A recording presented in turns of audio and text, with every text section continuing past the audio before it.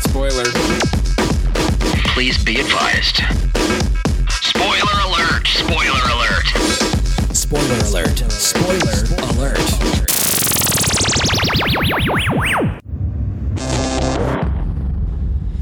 All right, ladies and gentlemen, Mad Max, spoiler rep number 31. Not the 31st Mad Max. I didn't say that right. There will be, though. We're going to do 30 more. There'll be 31 movies by the time they're done. Okay. All right. That's good. Spoiler rep, ladies and gentlemen, as we always have to say, we are going to go into every aspect of this film, including the ending. So if you haven't seen this movie, you've downloaded something weird. Yeah, that's what happens. I don't know what you were trying to do. It's your fault. I'm going to blame you. Yeah. So return guest to the show was on in, I think, December? December. December. Yeah. We were talking some Oscar movies. Yeah. Writer for John Oliver, back from the Big Apple, ladies and gentlemen, Kevin Avery. Hello. How are you?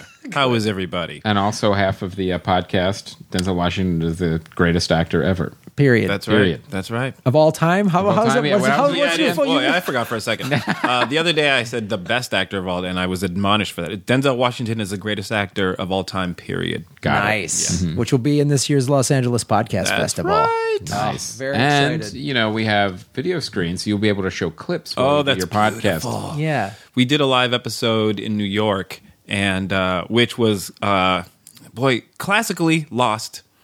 Oh, God. The last thing I said to the guy as so I was great leaving, when you do live ones. Is you New Yorkers are a bunch of assholes. Is that?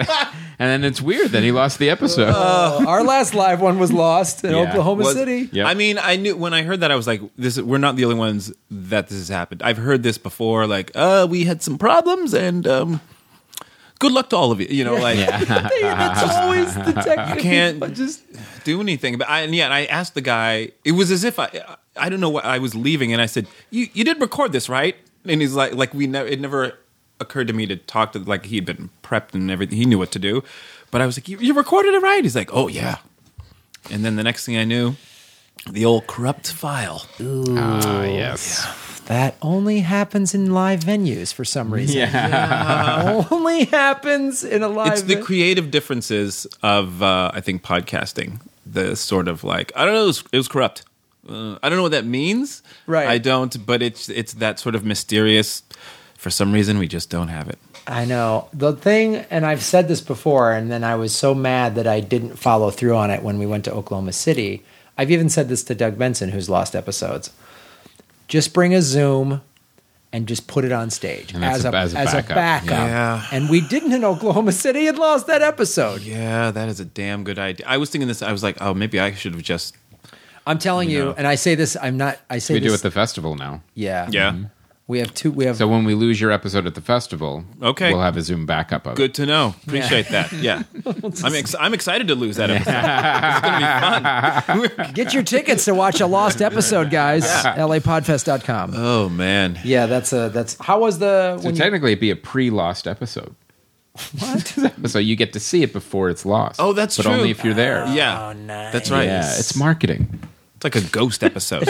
Exactly. Yeah. Only a handful of people saw it. Oh, But Now there's a big mystique around it. Like, Yeah. oh, did you hear about that lost episode? We were there for the pre-losing. So we intentionally lose episodes? Yeah. Yes. To That's drive exactly it up. what I'm saying. Drive up the interest.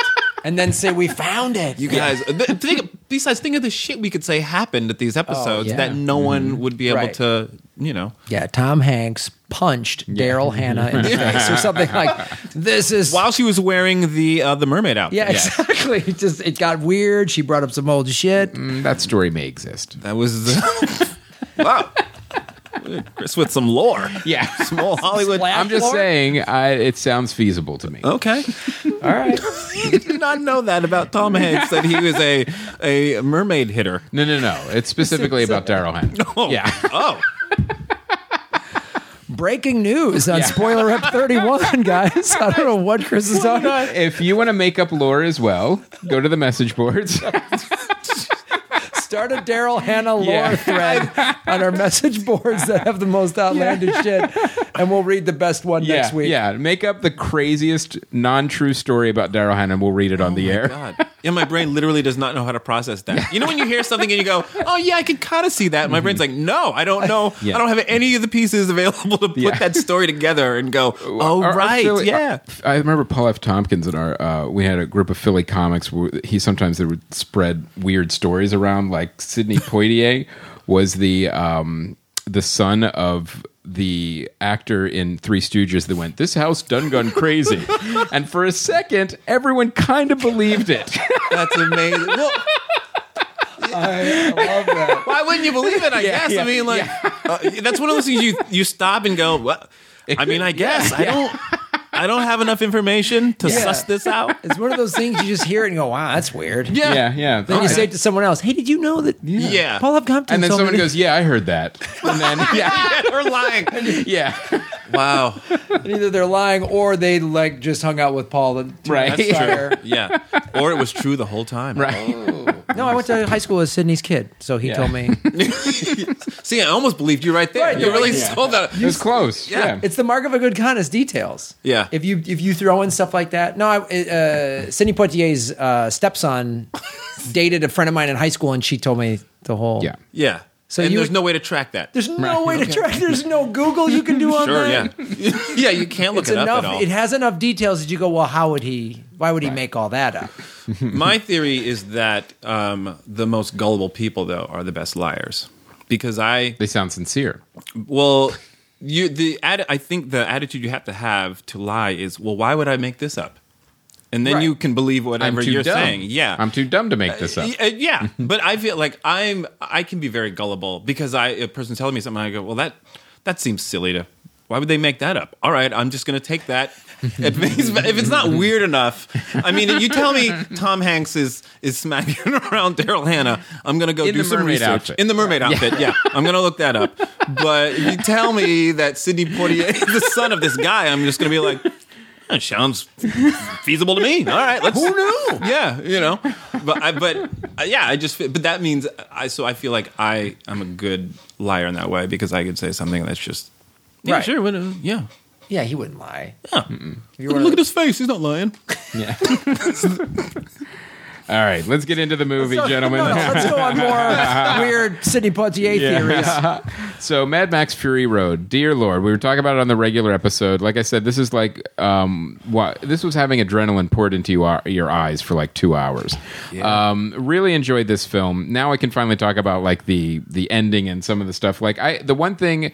We like you and I liked it. But definitely Did really you like liked it, it. Kevin? I loved it. Yeah, I really liked it. Here we go. And one of the reasons I think like the problems I had with the film was because I liked it so much. I wanted to see more. Like I wanted to see what Gasoline Town looked like. I wanted to see what the Bullet Farm looked like, and I wanted to see the one thing that did bother me a little bit is I wanted to see more Mad Max. Like he was a passenger for a lot of this movie, and he was in a weird thing, face mask where he couldn't talk. I'm like, I want to hear him talk, and I loved seeing like his nightmares and stuff at the beginning. Like we're really going to get into this character, and then it kind of shifted to Charlize Theron's character for a large portion of the film until the end, where It's her movie. Yeah, That's what I was going to say. It felt like really her story. Yes.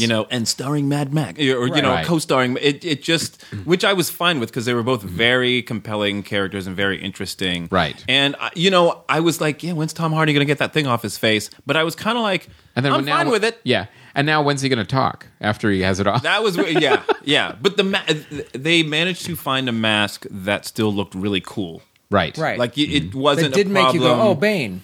Yeah. Yeah. Yes.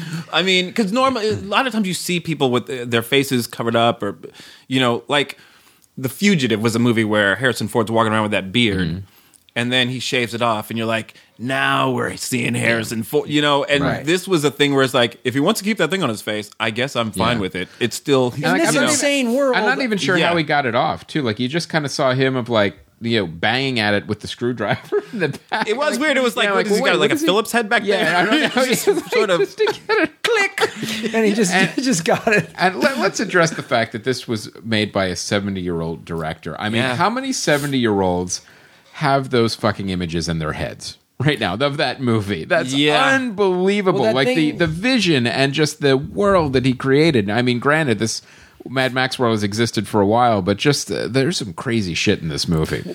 Yeah, that was one of the things that I loved about it is that, like I was saying, this is what I learned about Star Wars, that George Lucas created a world, and as the more I watch this movie, the more little things like the guy when they come back to is it the Citadel? Yeah, The Citadel is That guy home pops base. out of the guy pops up out of the sand. Just this dude just popping out of and I guess people live in the there's some people who live in the That's ground. how they stay cool. Yeah, and I realized there were so many of those types of things that you saw. He created this entire sort of world that was interesting without Mad Max, interesting in and of itself. Right. The crazy thing is, like, the start of the movie, the lead character is captured. Mm-hmm. That's how the movie starts, Yeah. right? Well, right after the voiceover that gets you up to speed if brings you you up to haven't seen speed. the other 3 movies. Right. Yeah. Yep, I was a cop. I lost my Right. family. I'm Yeah. tormented by it. You know, and go. and I let a bunch of people down and couldn't save them. All right, and now I'm having horrible nightmares. Go. Right. Yeah. Are we done with the exposition? Yeah. Moving on. Good. Let's go. Literally, Yeah. that was it. Like, Literally 40 seconds of Yeah. exposition. and it was a very, very specific effort. I'm going to get it all done at the top of the movie, and I'm going to be done. And that Yeah. was it.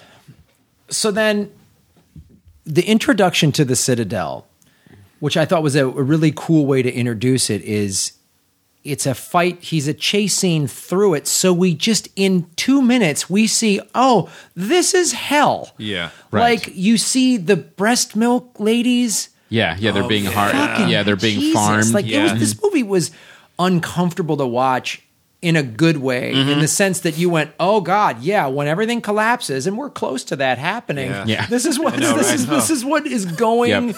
This is how it's going to shake out. Like, and water is going to be. I mean, everyone talks about it. 100 years from now, that's what we're going to be fighting over. Yep, and people are going to have goiters on their necks and giant feet. It's going to happen. Oh god! At the end of that movie, could have just been Mad Max pointing to the screen like, "See you in 10 years, everybody." Yeah. Thanks, Max. You bummed us out. But I mean, like, yeah, he used water to control people. You saw he runs through the. He's got this greenery. So he's growing all Yeah, these vegetables. right. He could be feeding everybody and be this benevolent leader. Nope. Well, it's also interesting. He clearly has a shit ton of water because he's like, I'm gonna just pour a bunch Into on the ground. masses for a little bit, and then I'm gonna keep the. So I was watching that, going, how much water does that guy have that he could release a bunch? This is Every- a good. This you is know. a good point you bring up because one of our fans on a message board wrote that. Let me read this. That was one of his qualms with the film was. He goes, I know everyone is raving about the film, but I struggle with this movie. Visually, it was stunning, but the plot was contrived and hard to reconcile. There were too many logistical questions that I struggled with to make this world a reality, like how do socially starved misfits with barely any education manage to keep all their vehicles running? Let alone a viable petroleum industry running. There is no explanation for how all the people in the Citadel stay alive or any other desert groove. If water is so precious, this is in all caps, why do they dump it onto the ground? Yeah. And then there was the ridiculous dust storm tornado, which seemed to have some mystical event horizon, which when crossed, you could pick up your vehicle and toss it 5 feet away, you were fine.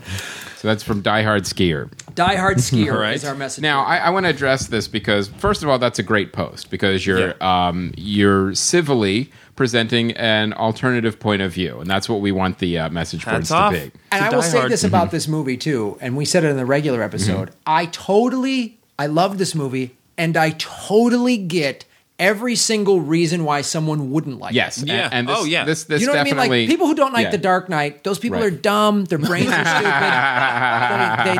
They should all be euthanized for heresy. That's okay, and that's fun. That's sure. Yeah, I would starve them for water and make them all have goiters. Yeah. Now, that's a realistic. Makes sense to me. Makes sense to me. And Sidney Poitier I went to high school with him. Yeah. So Oh man, Sidney Poitier gave us a ride here. Yeah. well, that's right. He Ubers now. Yeah, that's right. Oh yeah. Wow. Imagine well, I just gotta. I'm not doing movies these days. Hey, Mr. Tibbs, please give me 5 stars. So this is the kind of movie that I could totally see the opposing point of view, because you're either on board or you're not. Within the first 10 minutes, nothing after that is going to convince you one way or the other, because it doesn't. This movie never takes any kind of shifts one way or the other, and that's what I liked about it. It's an even tone.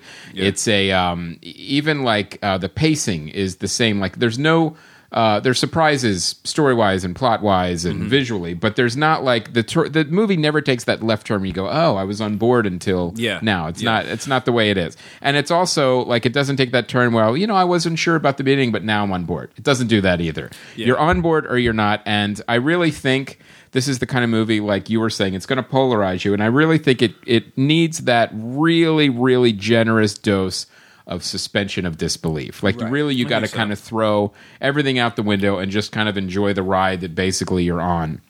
Because you could literally, with a movie like this, nitpick every single frame. Because there's like, well, how did he survive that crash? He wouldn't have. Obviously, he wouldn't have. If you're tumbling over in a car, and there's also some kind of weird post-apocalyptic tornado next to you, chances are you're not going to survive. You're gonna, and the guy you're chained to probably not going to survive either. So, so you got to just kind of let all that go.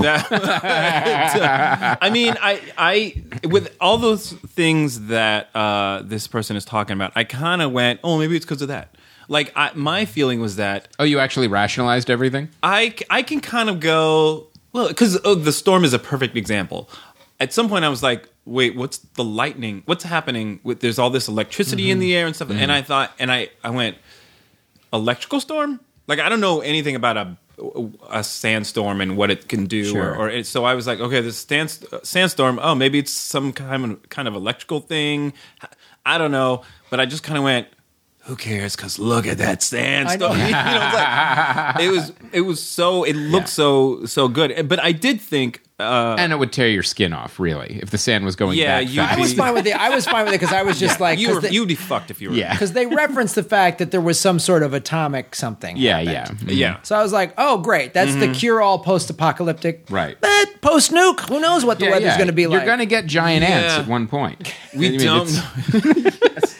I cannot wait to see Mad Max riding a giant ant in the next movie. That's the thing. You kind of don't know what nature is now and what it's cooked up since after the apocalypse. So maybe that's a thing. But I thought, to the story, the idea that there was gas coming from somewhere and I thought that was. My feeling was someone does have all this shit. Someone is hoarding it. Someone, and so, I don't know where the gas came from, but that to me was sort of another element of the story that we just didn't get into, is that this person, somebody has all this stuff somewhere. Well, it looks like it was set up, and, this is a bit of speculation, but I think the way it was trying to be set up is like, there are clans, and each one is responsible for a certain thing. Like this is the the Bullet Farm, so this clan, and each one of them had like a different look, and their cars looked different too. That was great. So then you have the petroleum, the guy playing guitar. Oh my God, that was the greatest thing I've ever seen. My favorite weapon ever from now on, a guitar that shoots flames. And he's just mount up. Like that's his job. That's your job. You have one job, and that's to blare rock and roll music while we drive across the desert for days. Yes. My theory about that guy is he started off as a drummer, and then eventually you get the frontman gig. Yeah, and then you get promoted. I'm tired of playing bongos in the back of the goddamn bus. It'd be great if one guy's on a triangle. Someday I'm gonna get guitar. But my theory is that character. First, there's two things. I feel like he just went, oh yeah, you think we can't get any crazier? We got a guy with a guitar with flames shooting out of it. Yeah. But I also feel like that guy represented the audience in a way that it put you in the movie. Like you're just looking around like, this is awesome. Like if we all had guitars in the audience, we'd just be wailing.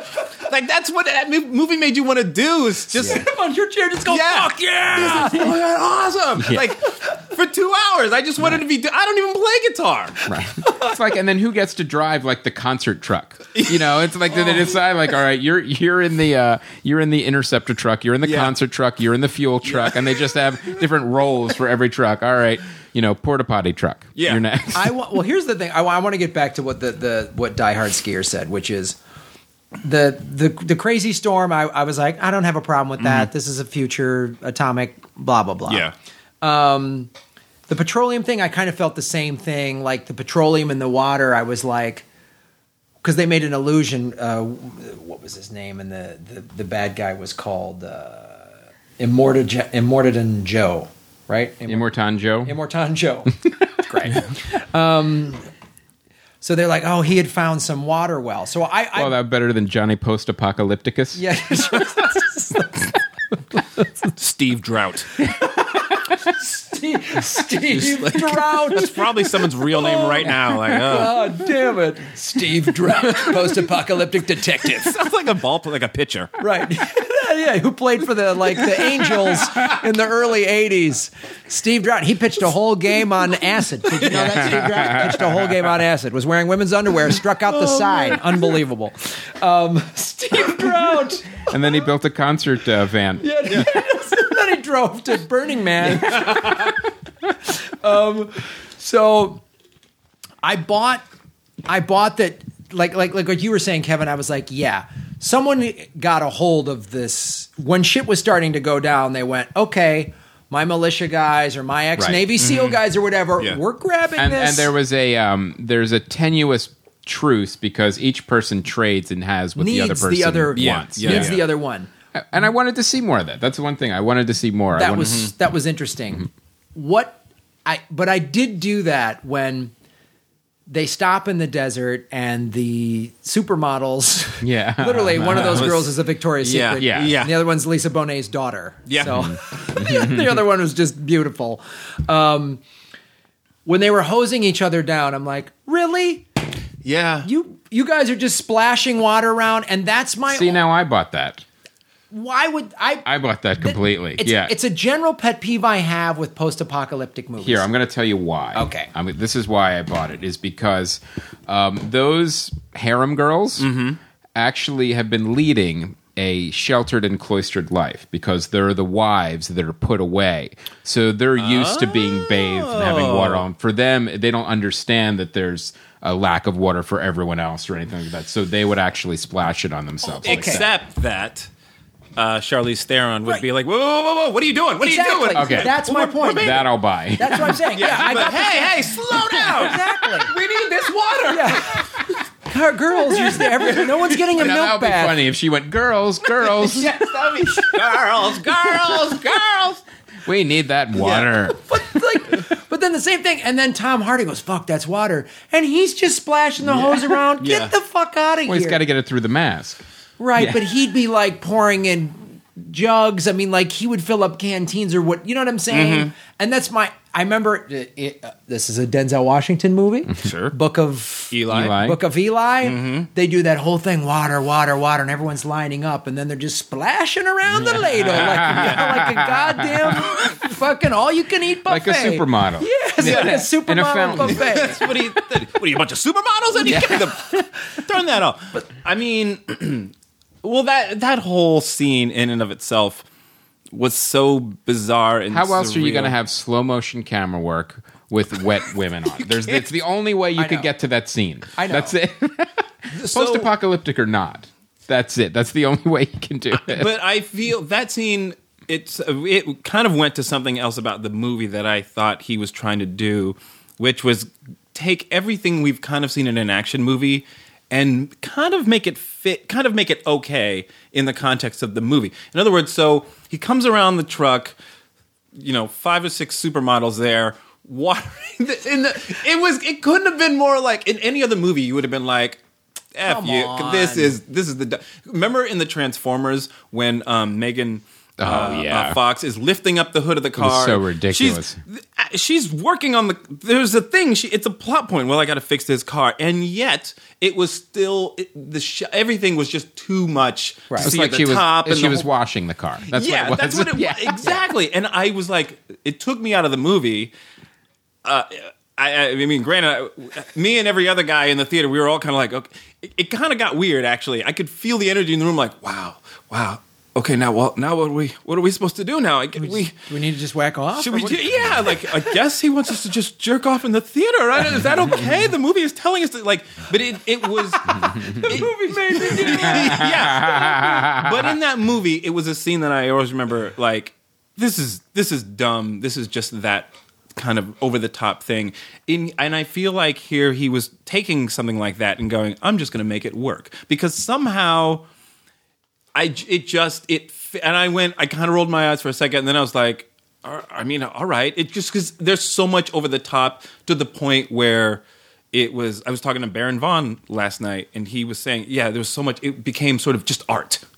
Right. And that's the thing, and I think it goes to what we talked about. No one would have had that vision other than George Miller Yeah. to put all those pieces together. And also, we were talking about not a lot of CG. He literally put those pieces together from actual pieces. We saw those cars and stuff. We saw they exist. They were real until he blew them up. The stuntmen, I mean, Yeah. what those guys and men and women did is unbelievable. But I want to address what you're talking about.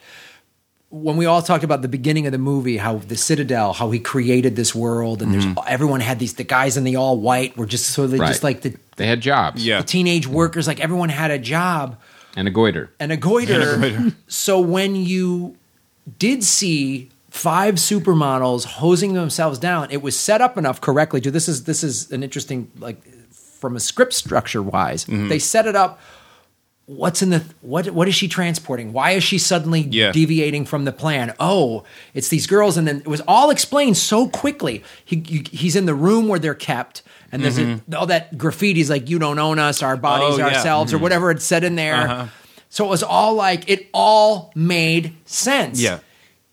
Yes, it's gratuitous hot ladies, which I'm sure the studio went perfect. Yeah, but I think it was also his wink a little bit to like, but then we're going to make this work. But it made sense Yeah. because Especially when they're wearing medieval chastity belts. right, exactly. To prevent, Which were horrifying. Yeah. But then, but again, Immorticus Joe or whatever, post-apocalyptic Pete or whatever, was Johnny Post-Apocalypticus. Johnny post-apocalyptic. Sandstorm Sam. I saw that and went, it made sense to me because I was like, God, this guy, of course he's so evil.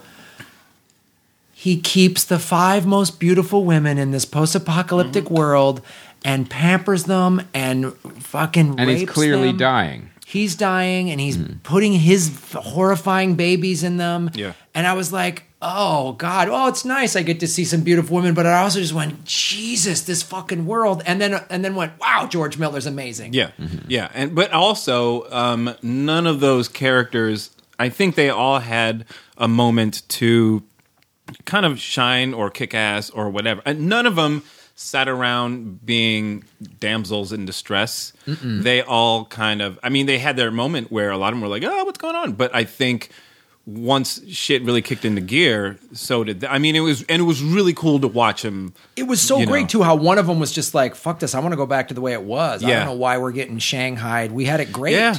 Yeah, you yeah. know, and the other ones were like, and they, again, my question going into this movie was, how are you going to do exposition and story, character arc? Yeah, it can't be like Black Hawk Down. No, like, come on. Where it's just one It big was great. fight. But no, those women in the back of the cab filled you in on every story. They're like, oh, he's been doing this. And Even Nicholas Holt's character, who kind of turned around and became he was a hero. great. I thought Yeah. it was interesting. Like when you're watching his character, because you don't know what George Miller is going to do, and because he'll play around with the conventions of filmmaking. You think like, all right, well, this character is going to die here. No, he's going to die here. Is he going to turn here? Like it actually. As straightforward as the story ended up being for that character, you never knew what was going to happen. Yeah. And that was part of the world of like, so many times I went, well, yeah, and this post-apocalyptic, it's just about survival. So it is like, you're my enemy, you're my friend, you're my friend, you're my enemy, Yeah. you're my enemy. Right, Like at this moment right now, I'm going to kill you. Well, Right. that was also kind of a cool thing between Tom Hardy and Charlize Anne Hathaway. Theron and Anne Hathaway. But there was not a concrete moment where they decide, all right, I guess we're in this together. They just were moving along and they realized, well, I need you to shoot this guy behind me, or I need you to drive the truck. It just happened and developed very organically. Naturally, yeah. It was so great because, and this is why I thought it's one of the most amazing things about it. The action I can't think of a movie that has done this, or at least it's escaping me right now, where the action was not just tacked on, let's make it blow up. Because I feel like so many directors they just get this hard on for this action scene. Yeah. And they don't care how it kind of fits the story. How does it play out? Yeah. The action drove their relationship developing. Yep. Well, You know what I mean? I think you which have was awesome. I think you have an advantage built in because literally it's a chase scene so you have two characters in close proximity, so it's easier to get them to become closer emotionally together, especially when you're constantly being chased by the same people over and over again. So I think they had that advantage, but it could have been handled poorly, and it wasn't. I thought it was handled well. It would have been handled poorly if they would have put it. I'm so glad it had so little dialogue. If they would have had it like, you and I, kid, let's do this, lock and load. It would have been I mean, there was also times too where I thought, I don't know if you guys had, like it was either an accent or they're using post-apocalyptic lingo where I kind of missed a couple lines of dialogue here and there. Which made me go, I got to see this again because it's sort of like Australian. It's kind of like what they did in Blade Runner. Deckard talked about, there's this language in the streets of LA that's like Vietnamese and Spanish and sort of weird developed. That's what would happen in wherever the fuck this was, And there's a sequence like that on Cloud Atlas too. Remember that where so you're not really sure. Like there was a couple times between that, the post-apocalyptic newspeak or whatever, and the accent. Sometimes I was like, wait, what did they just say? Yeah, but and I liked Cloud Atlas. I was able to enjoy it, but we liked it too. I still. In moments like that, I did feel like, wait, what are they like? I didn't like that I couldn't understand what they were saying. Right, there was something about that movie that I was like, okay, I need to. It was so confusing that I needed to at least know exactly what they were saying at all times. Yeah. Here, I could watch the movie and just go, well, I'm sure I'm going to figure it's all going to it'll make sense. It's all coming together somehow. You don't need to, Let's go into this. So the ending and what leads up to the ending. So the ending. Really, by the end of it, I was like, "Oh, this is Charlize Theron's movie." It's at Act 3, basically, they turned around. Yeah, and they went back, which was great when cool. The Green Zone was dead, right? And the Green Zone or whatever was all run by women. Like that was the other thing. Was like, wow, George Miller. From what I saw, you guys tell me what you think. Was clearly like men who control everything, water, power, and guns are destroying this earth, and women got to save it. Well, I don't think that was at all subtle. Especially, no, I mean, it was very clear. There's people online going, "Oh, it's a feminist agenda." It was even in the dialogue, like who killed the world? Men when he's yelling at the one guy. So it's very and clear. And look at the women. All the women are heroes in this. Yeah. They're older. They're older. The women who those badass women. Well, they were there or property.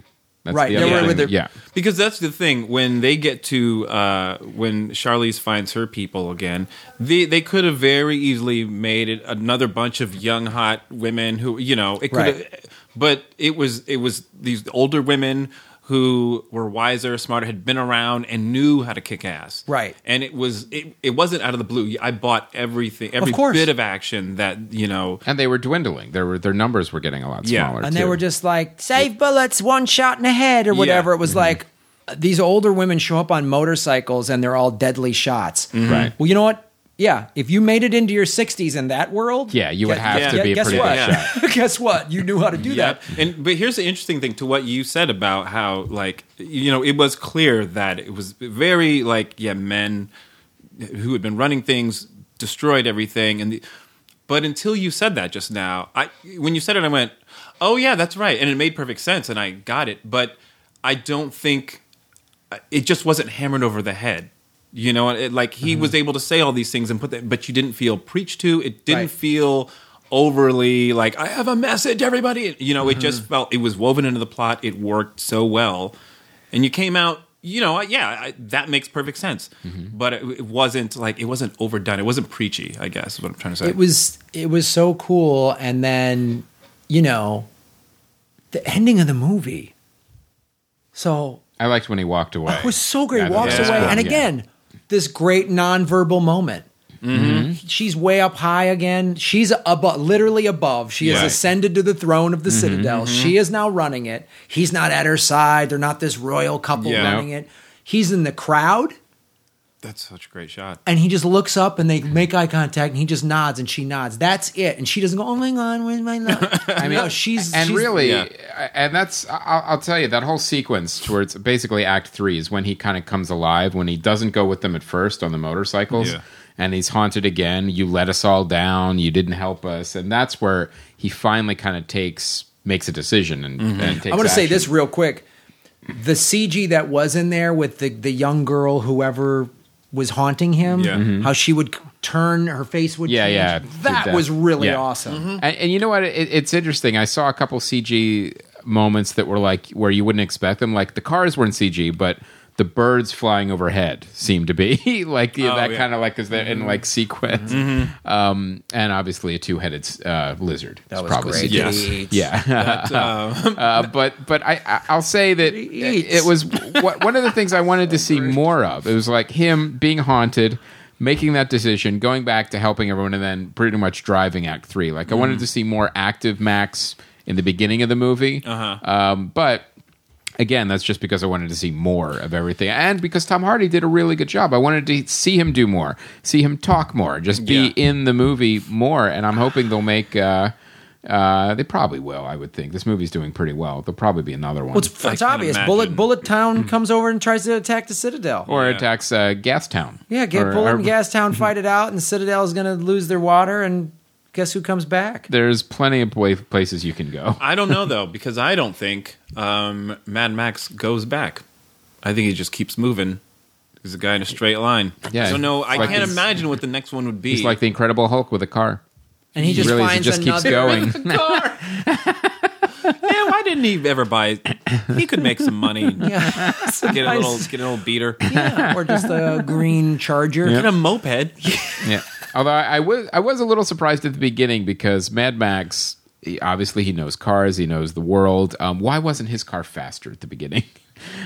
He got overtaken pretty quickly. Oh, yeah. But that's minor points. But everyone's got to get a tune-up now. Yeah. And but I loved just those opening shots of the movie. You hear the engine roar. You see the close-ups of these souped-up post-apocalyptic cars. Yeah. It was just it was just like adrenaline. It was so nuts. I want to go back to the thing that you said about you wanted to see more Mad Max.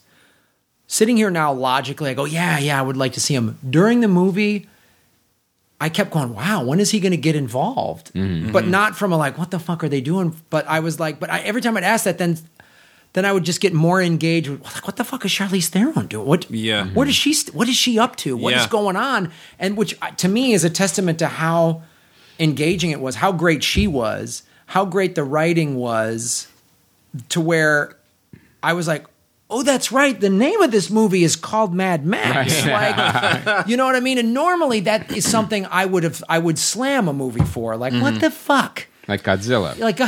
Exactly. Oh, yeah. You know? Oh, God, I looked so in pain. Oh, man. Well, I'll say this, though. Tom Hardy, kind of the master of being super engaging while not doing very much at all. He is... Except when he's trying to take off a mask. I mean, honestly, that looked weird. Honestly, watch. Because he kept doing it. Watch. We talked about in the other episode. Watch Locke. Yes. Watch Locke, and watch that other movie. God, I just blanked on it. I saw it where with James Gandolfini's last film. Oh yes, The Drop. The Drop. It's amazing. Those two movies. The Drop. He's one of these just like quiet, unassuming, work behind a bar guys, and he said, he's one of those guys like any acting teacher on the face of the earth should be like, watch this dude, how much he conveys with saying nothing. Yeah. I mean, the scene in his eyes in Dark Knight Rises, where at the end of the movie, where Talia, she's like, you got to, whatever she says, you got to stay back, and you see in his eyes like, oh, he did this all for her. Yeah. he loves her. You know what I mean? And you're just like, oh God, he did it with a fucking mask on. Yep. And that's why he is just so amazing. I was just watching this film going, I don't know who else could have done this. Well, him tied to that pole, riding along and watching things happen around him. Right. That, to me, was a Tom Hardy action scene right there. Yeah. It's like, oh, look at him go. Yeah. Oh, he's looking left. Oh, he's looking right. And he was tied to that pole driven around, too. Yeah. That's what's like, oh my, he actually did that. Yeah. Oh, yeah. I mean, but the other thing is, because I see what you're saying. Yeah, you kind of wanted more Mad Max. But that scene where he's trying to escape at the beginning and he doesn't it's so intense, and it's such an that chasing through those. But that's what I'm talking about. Ugly chase scene. But that's what I'm talking about. I wanted to see more of that, even if he failed. Like he was being very active and trying to get away. It was a great sequence. Fight that was choreography was fucking it was brilliant. It was just clumsy, and it was the perfect mix of cool and clumsy at the same time. Right. Like he does some crazy parkour. You could move, but feel then the he stumbles. desperation. Yeah. Well, it was so like.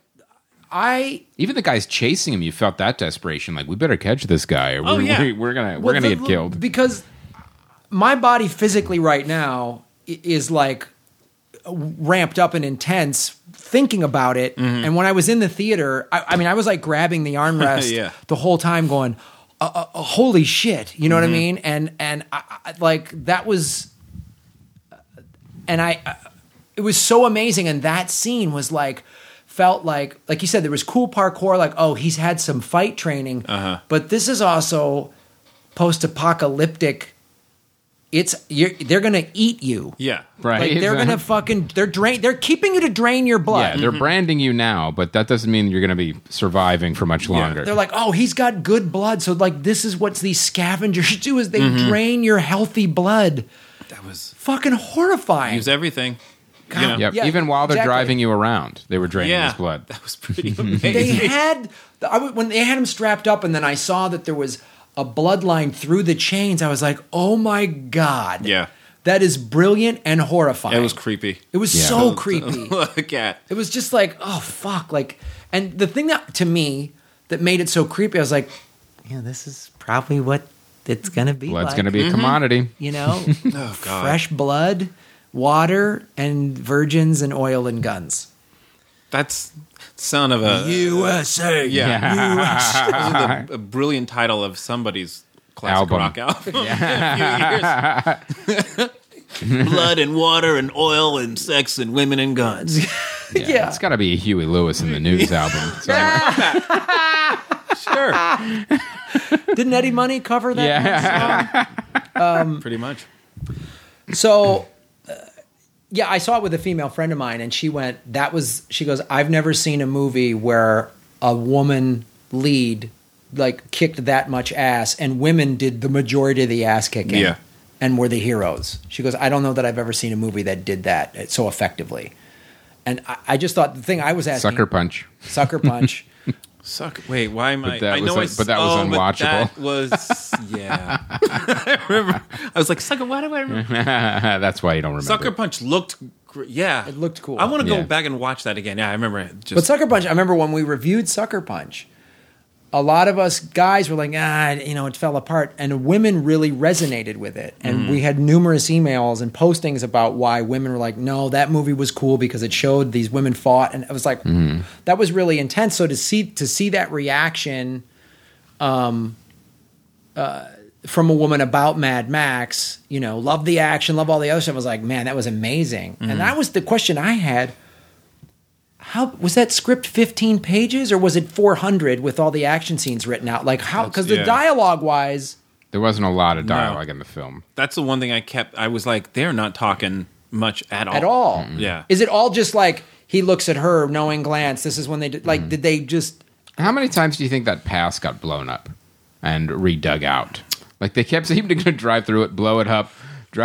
And then dig it out again. And that was cool. And then the guys on the motor, dreadlocky Predator, Dirtlock guys that ran the pass, like the Tusken Raiders. Or exactly. Like, who are they? What was their gig? And what was their? And that might have been their resources. Their resource was the pass. And that's what they remember because it was like, we get oil. Leave us the oil. That's the deal.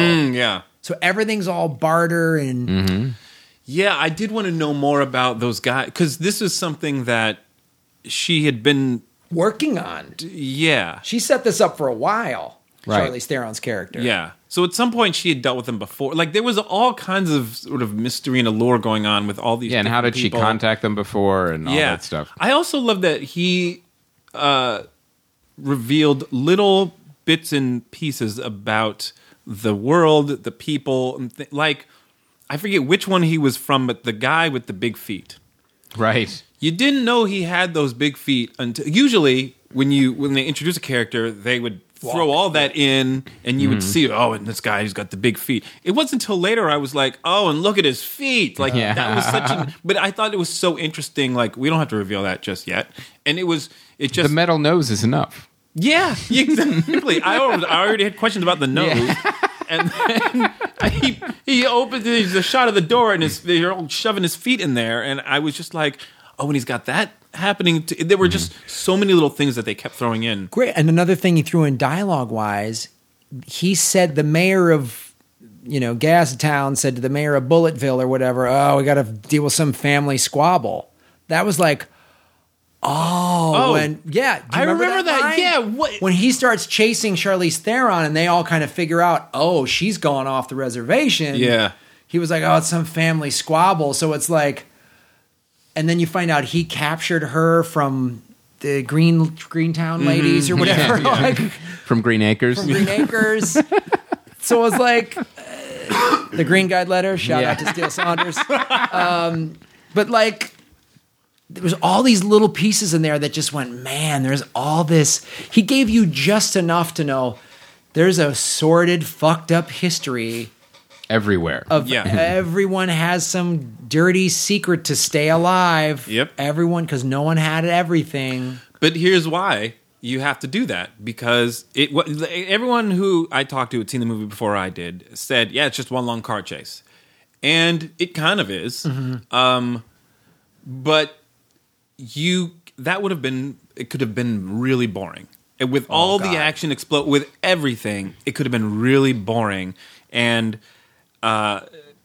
he found a way to tell a story through all of that and to drive the action, let the plot drive the action. And that's why you could stay there and watch this thing. Because car chase can bore you really easily if it's not done right. And one that long. Well, I mean, Michael Bay found a way to have giant robots fighting each other become boring. Yeah. Because what happens is it overwhelms your senses, so you have nothing emotionally to grab onto. Yeah. And that makes the action hollow and worthless. Well, that other car chase movie that came out last year that was based on a video game, I forget it. Whatever the guy from No, not Hot Pursuit. No, Need it for was Speed. Yes. Need for Speed was one of those where you're just like, I don't care how cool the car looks. I don't care. I'm just bored out of my mind. And that's why you got to make it big, dumb fun like Fast and Furious. Yeah. You either make it such fun with such a knowledge of how silly you are and make such a big wink like that, or make it so literally story driven like Right, Mad Max. Compelling. Yeah. It was because I had the same thing. I mean, I said it on this show. I think story driven's a little generous, but but it's definitely action driven, but with story. Whatever the action, however you want to say it. Yeah. The action, like Kevin just said, the plot drove the action, or the action drove the plot. Yeah. Whatever you want to say. That I agree with. That's what it wasn't just action for action's sake. Yeah. And I had the same thing. I was like, 2 hours of car chases. I don't know, man. Oh, fuck, this was great. Yeah, I don't. I love the first Avengers movie. I mean, I love the second one too. But the one thing about the first Avengers movie, when I go back and watch it, I realize, it's really just a couple of things are happening in this movie, and then we're out the door. And so it's just we get everyone to the helicarrier, and then there's some crazy shit happens, and then that gets them into New York. Those are three very basic things happening, and there aren't a whole lot of twists and turns in the movie. I still enjoyed it, I still love it, but it kind of makes me. I think of that movie and I go, all right, it's not a whole lot happening. And with this, I heard it's just one long car chase, and I was like, so shit, just one. We're just gonna be watching one thing. All right, but it still was so. intense and fun to watch. Because like when the Gas City people join the chase, you learn something about that world. Yeah. When the Bullet Farmers join the chase, you learn something. I was like, you learned all of this stuff, backstory, why she's doing this, why Mad Max is involved in this, all of it you learned as the chase increased. And you get the impression too that Johnny Post-Apocalypticus is actually in charge of everything.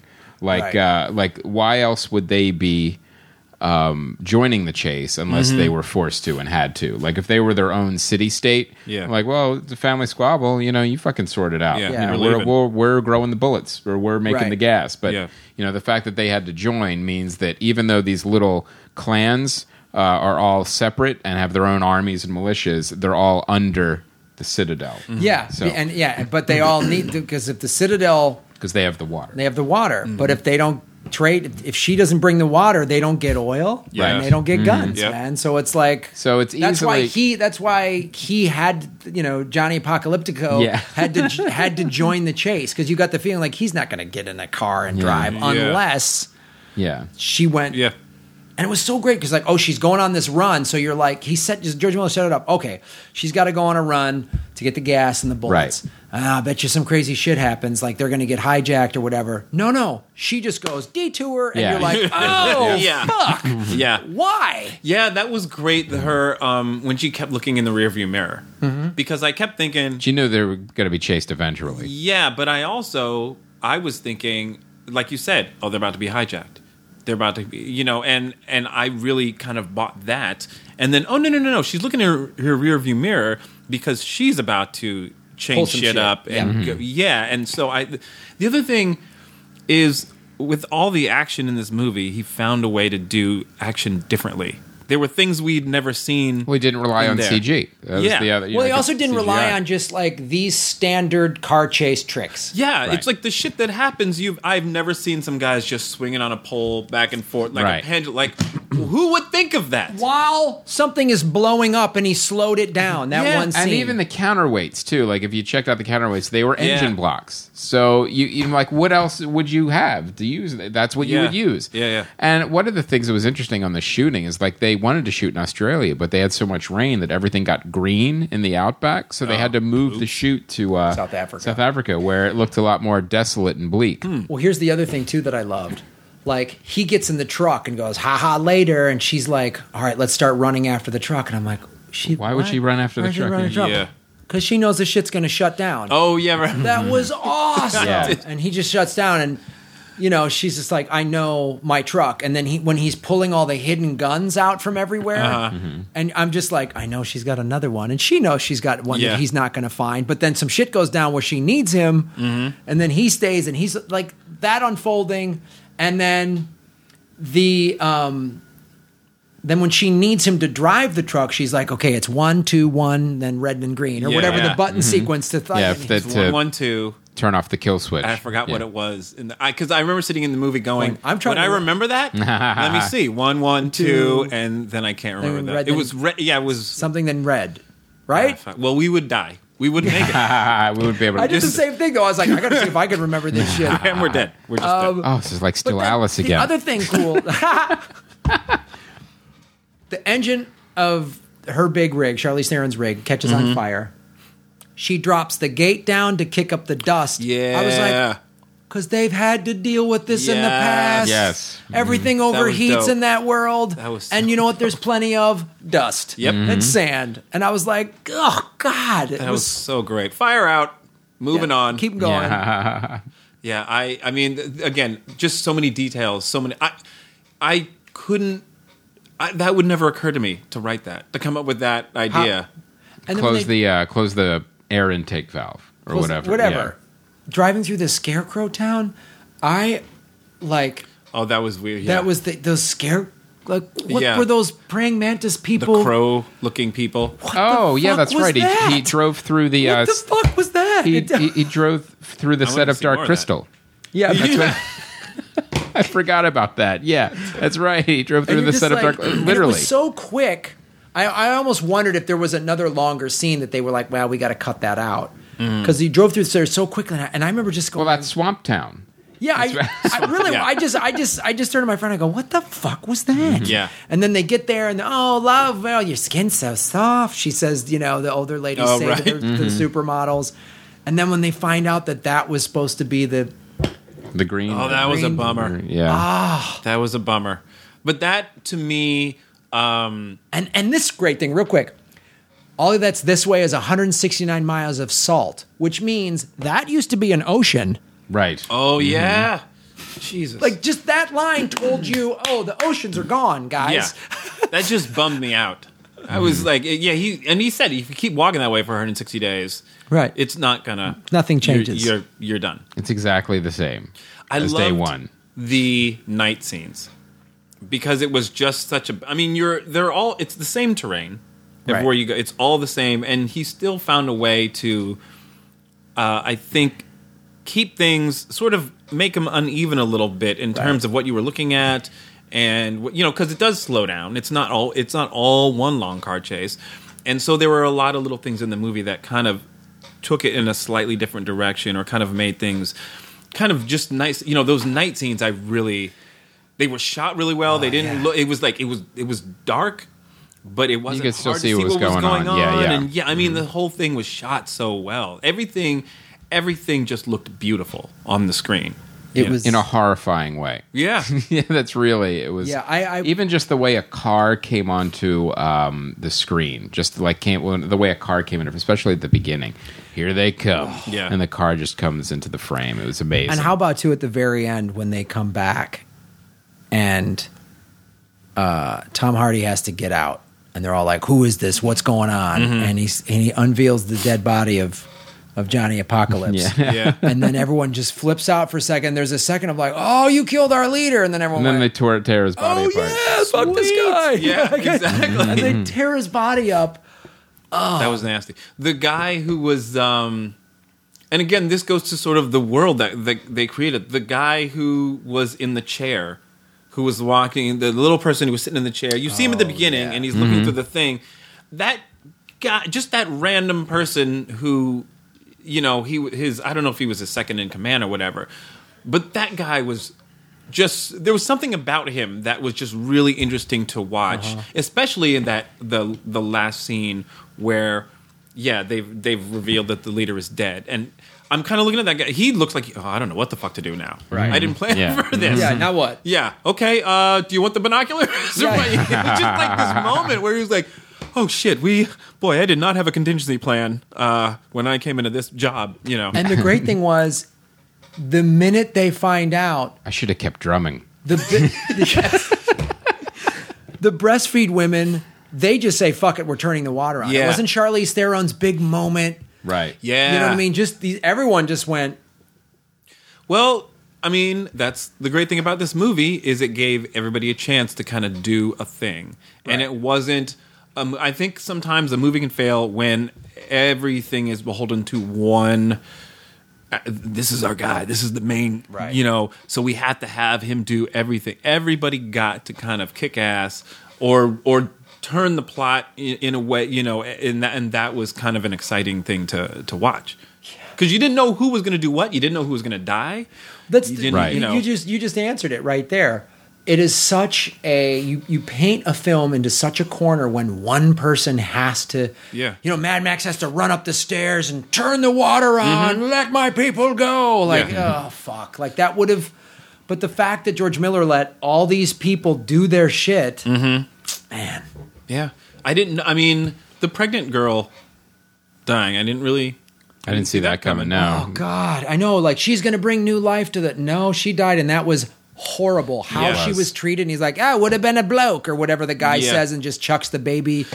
Oh, That is a thing, though, that because I think in the hands of a lesser director, that would have just been the end of it. It would have been kind of just a device to go, "Oh, wasn't this some horrible shit?" But the fact that they go back to her and they do the whole thing with the baby, and you get to see more into how horrible these people are. Right. Like, cut the kid out. Let me see who it would have been. And then that goes to the other guy who the guy I was gonna have a little brother. That dude, like, you got just there were so many little things that were character moments that I thought were really cool. Like that guy getting excited that we didn't need to see that guy. Right. Who gives a shit, really? But it was still interesting, and it still was like, oh, that's cool. Like, what's his story? What's the deal? What are those things on his back that he's wearing? They're spraying themselves with silver paint going, I'm going to go to Valhalla. Yeah, that was... They never explained it. They just did it, and you figured, okay, I get what that means. This is what was so brilliant. They just gave you enough, because I just went, oh, that's his... He's using some crazy religion to control these guys. It's a blessing. The spray paint is a oh, blessing. you're going to go see your virgins or whatever. Like, he just tricking them. They don't have to set it up. They don't have to explain it. They just you see it and you okay, I know what's going on there. I loved the moment when the girl is she's praying, and the girl is sitting there and she's doing her own little prayers. Right. She got the hand things, and I've never heard of that. Whatever she was doing, I was like, well, I can't. I don't know, Buddhism? Is it Islam? Is it what? Who prays like that? I don't know, but I just love the fact that either she made this choice or the director said, you got to do something. Her prayer wasn't just, I'm just going to sit here and pray quietly. She had a whole thing going on. Like everything was a story. Every story sort of fed and made this world grow. Exactly, and that's exactly because you sit there. Well, what would have carried over, and how would it have carried over from civilization? Yeah, right. And how would it be used? That's really everything becomes either a vehicle or a weapon. And that's really every piece of technology either became a vehicle or a weapon. Yeah, and what would religion look like? It'd be some weird patchwork. It'd be scary. And it would be used like Book of Eli. Just the only purpose for it would be to control you. Right, or like if you go to the original Planet of the Apes, and they're like the ancient sacred scrolls or whatever that they use. That's what survived the atomic holocaust, and this is what made and Charlton Heston going, ape evolved from man. It doesn't make sense or whatever, like that whole thing. But it's like, oh, that's probably what would happen. Like, what are we using that's from 3,000 years ago or whatever that is not even close to what its original form is? And also, which you could make that. I'm sure this is George Miller was intentional of like, I'm. This is what Jesus said, or this is what Allah said, or Muhammad said, or whatever, and it's so different from what actually might have happened. So that's what he's saying is like we're going to just.